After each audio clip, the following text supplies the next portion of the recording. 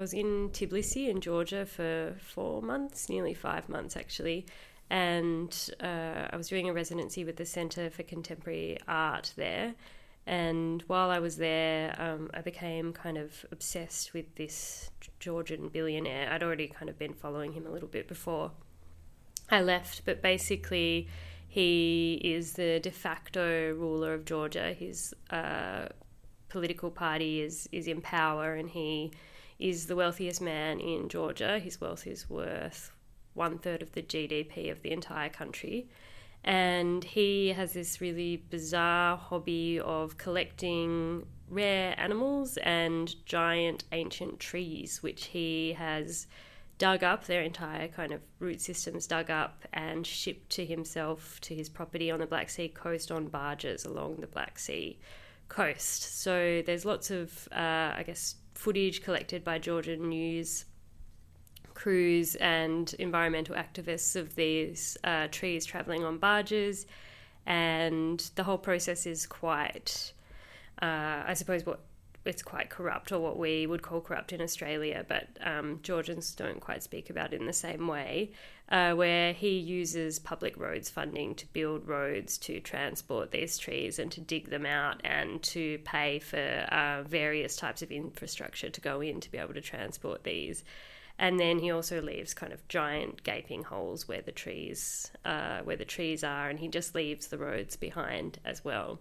So I was kind of tracking and mapping this infrastructure while I was in Georgia and trying to find out where the trees went. And I found that they went to this property, and next to this property of his is a giant luxury resort, which he also owns. So I went undercover and stayed at this resort in the off season. So I went with my partner, and we were like the only guests there.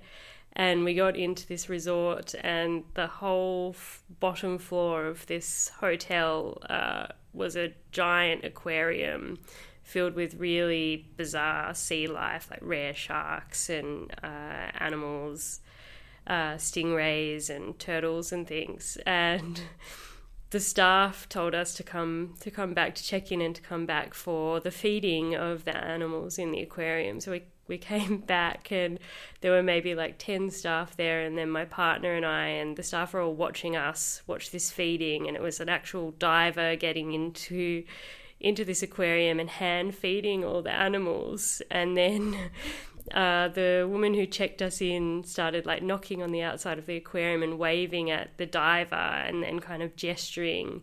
And then he looked at us, and then he went over to this tiger shark and started feeding it, but then started dancing with this tiger shark. And she was saying to us, "Oh, he's dancing with the shark for you," over and over again. And then all of the staff were watching us while we were watching this man dive and dance with this shark, which was really bizarre. And so we were there just for like 48 hours, and I was basically trying to get from this property into the billionaire's property to try to get a photo of these trees that he had replanted. I managed to get some footage of his like tree receival jetty and the infrastructure around that, and I tried to walk onto his property along the beach, but I got pulled up by a security guard from the hotel who walked me back, and I pretended that I had been taking photos of the sunrise on the beach, which was quite funny. But he spoke to me quite a bit about the owner of the resort and how the owner of the resort looks after them all really well, but buys rare animals, and that they had zebras and lions and deers. So it was a pretty bizarre experience all up. But interestingly, I couldn't show any of the work, or I'm kind of still working on the work for a show at Dark Mofo this year, actually. But I couldn't show anything in Georgia because of the power that this guy holds, and because of it being risky for arts institutions to be publicly criticising him in any way.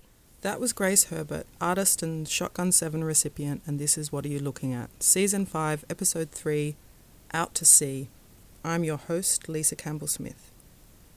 What Are You Looking At has previously explored the aims of the Shotgun program, a partnership between Contemporary Art Tasmania, Detached Cultural Organisation and Mona that was founded in 2010. In Season 2, Episode 1, Professional Development, we interviewed Shotgun coordinator Kylie Johnson about this unique awarded opportunity and what it does for the selected Tasmanian artists through its rigorous and flexible program structure. For this episode, we interviewed Grace at various stages during the development of her exhibition Increased Productivity, installed at CAT in March 2019. Grace has a well-developed sense of the ridiculous, a thread of tongue-in-cheek that runs through all of her works, Increased Productivity being no exception. Welcome, Grace. Please ensure that all hair is tucked inside the cap. This is important for accuracy.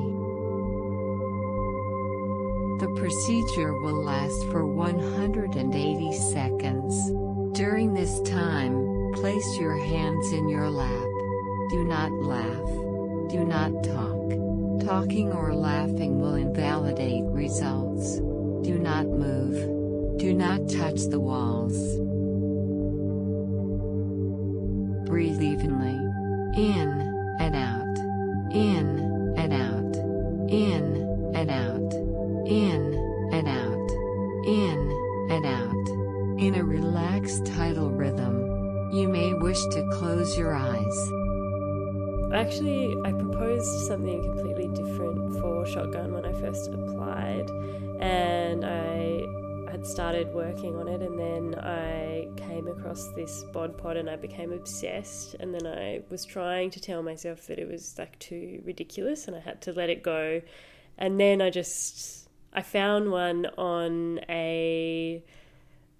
an online auction site, and it was an ex-US Army surplus bod pod that this guy had bought at an Army surplus auction, and then he was selling it on.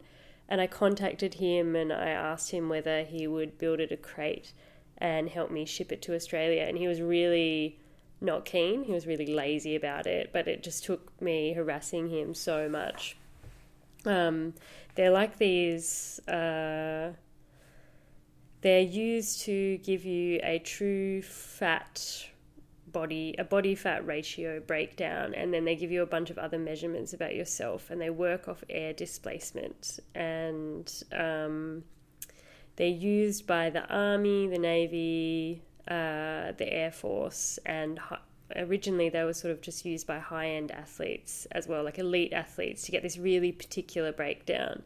And they've been around since like the early 90s. So they were, in the early 90s, they seemed like they were quite a futuristic piece of technology, and they were giving you this information about yourself that you couldn't get from anywhere else. But they've definitely been sort of superseded, technologically speaking, now.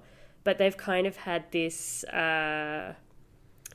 breakout in health centres and fitness centres, and people going and getting these measurements in the pod, and there's a whole bod pod hashtag on Instagram that you can follow of people sort of doing this thing. So I found this one, and I was kind of interested in the way that it had been used in the Army as well, and this kind of idea of like the refinement of an individual, and then the way that works in a military context is pretty weird as well, like a kind of weaponized person or individual. And then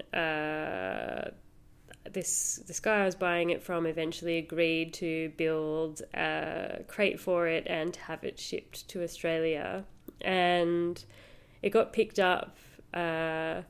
He lived in Baltimore, so it was picked up in Baltimore, and then I think it travelled to Florida, and then it got on a ship in Florida.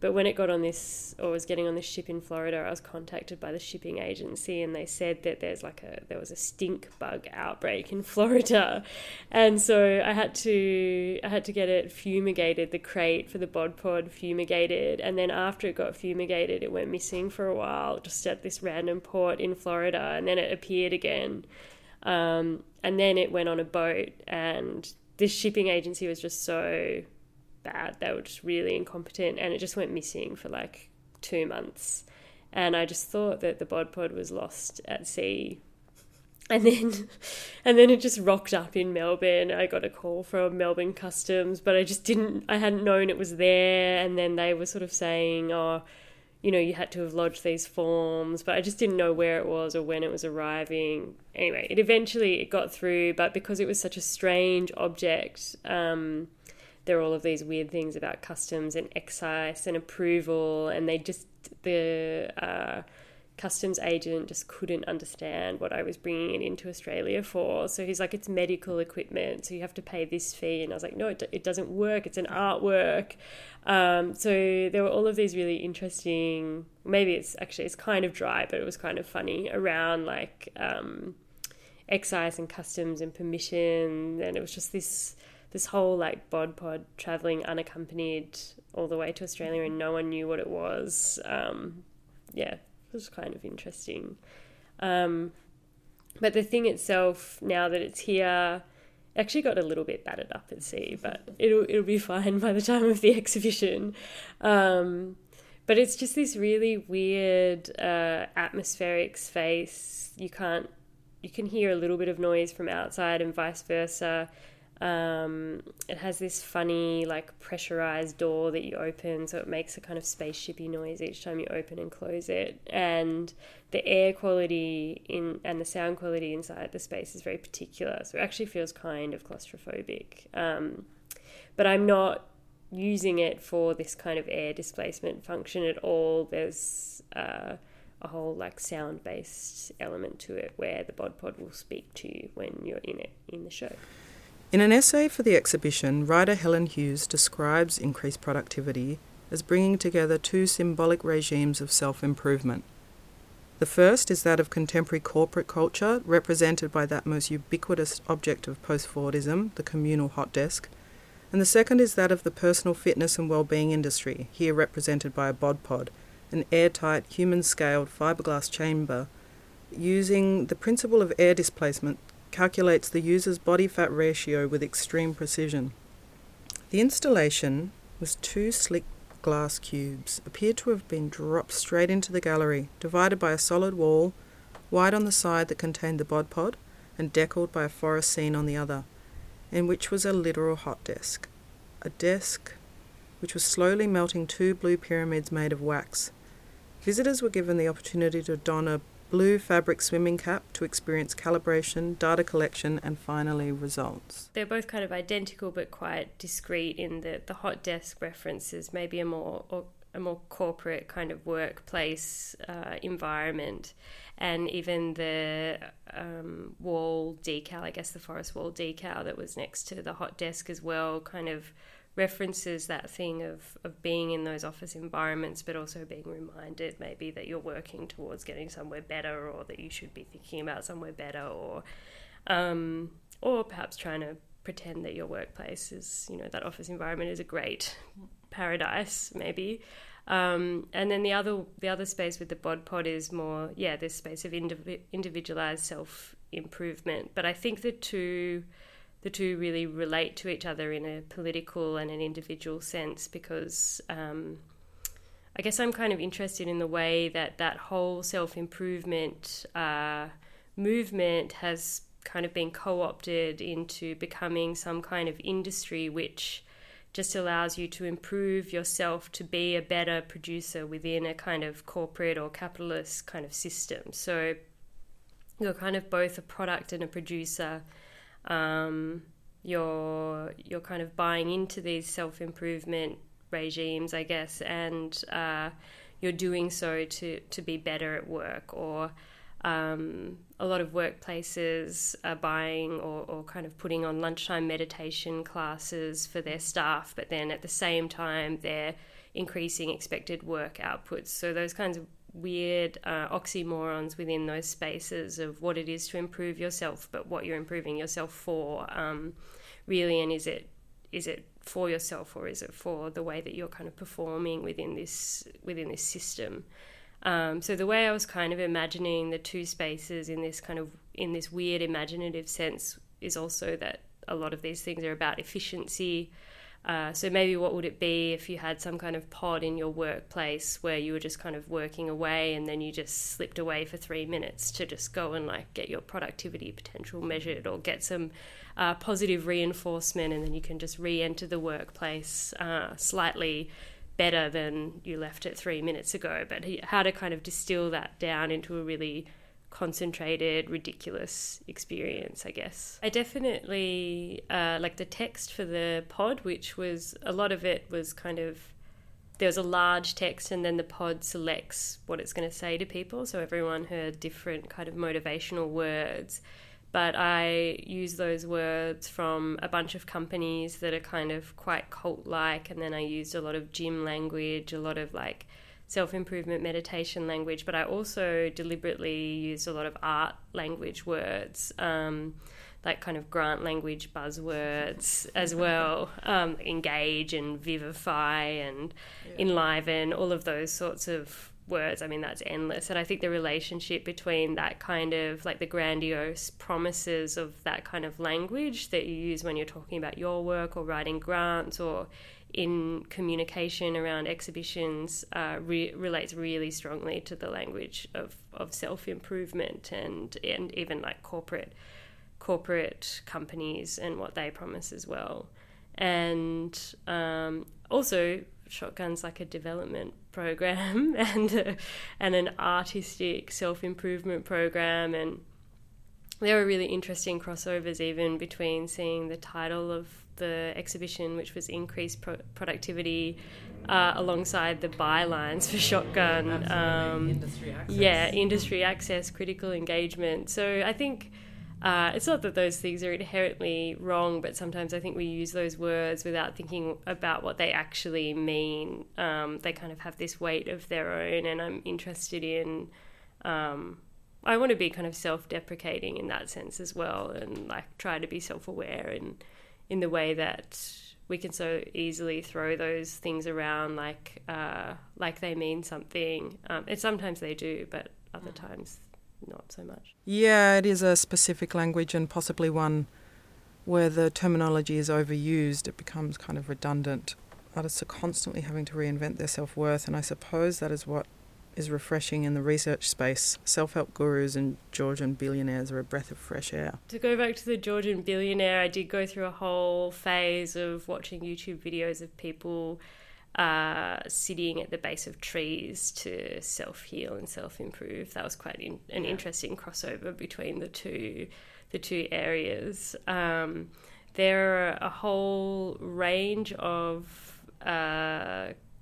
I suppose kind of ambient audio tracks on YouTube that promise you instant wealth if you listen to them as you're going to sleep at night. So that's kind of fun as well. I really liked the idea of waking up to unexpected wealth the next day. They never really delivered what they promised, but that was really enjoyable. What else? I guess there's just an endless stream of these things, and I think that the promises that they make are really interesting, but maybe it's less about the actual realization of those promises and more about the way that you engage with that idea. Grace, you are currently performing at 0.225% of your productivity potentiality.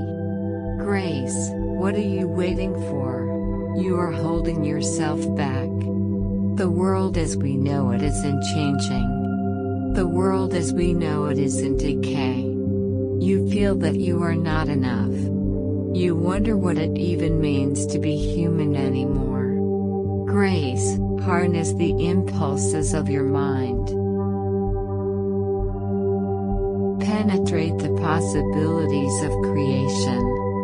Fertilize, yield, exceed, capitalize on your latent talent, innovate, develop, accelerate. Grace, massage your potential into a palpable mass of possibilities. Redefine your personal fulfillment through abundant success. Empower your mind to act on positive messages to improve richness. Grace, your custom pod experience is now complete. Please exit with care. This has been What Are You Looking At for Contemporary Art Tasmania. What Are You Looking At is produced by Pip Stafford and me, Lisa Campbell-Smith. Audio mixed by Brendan Walls. Additional audio from the episode was from The Bod Pod by Grace Herbert, programmed by Linda Dement. Past What Are You Looking At episodes can be found at contemporaryarttasmania.org.podcast.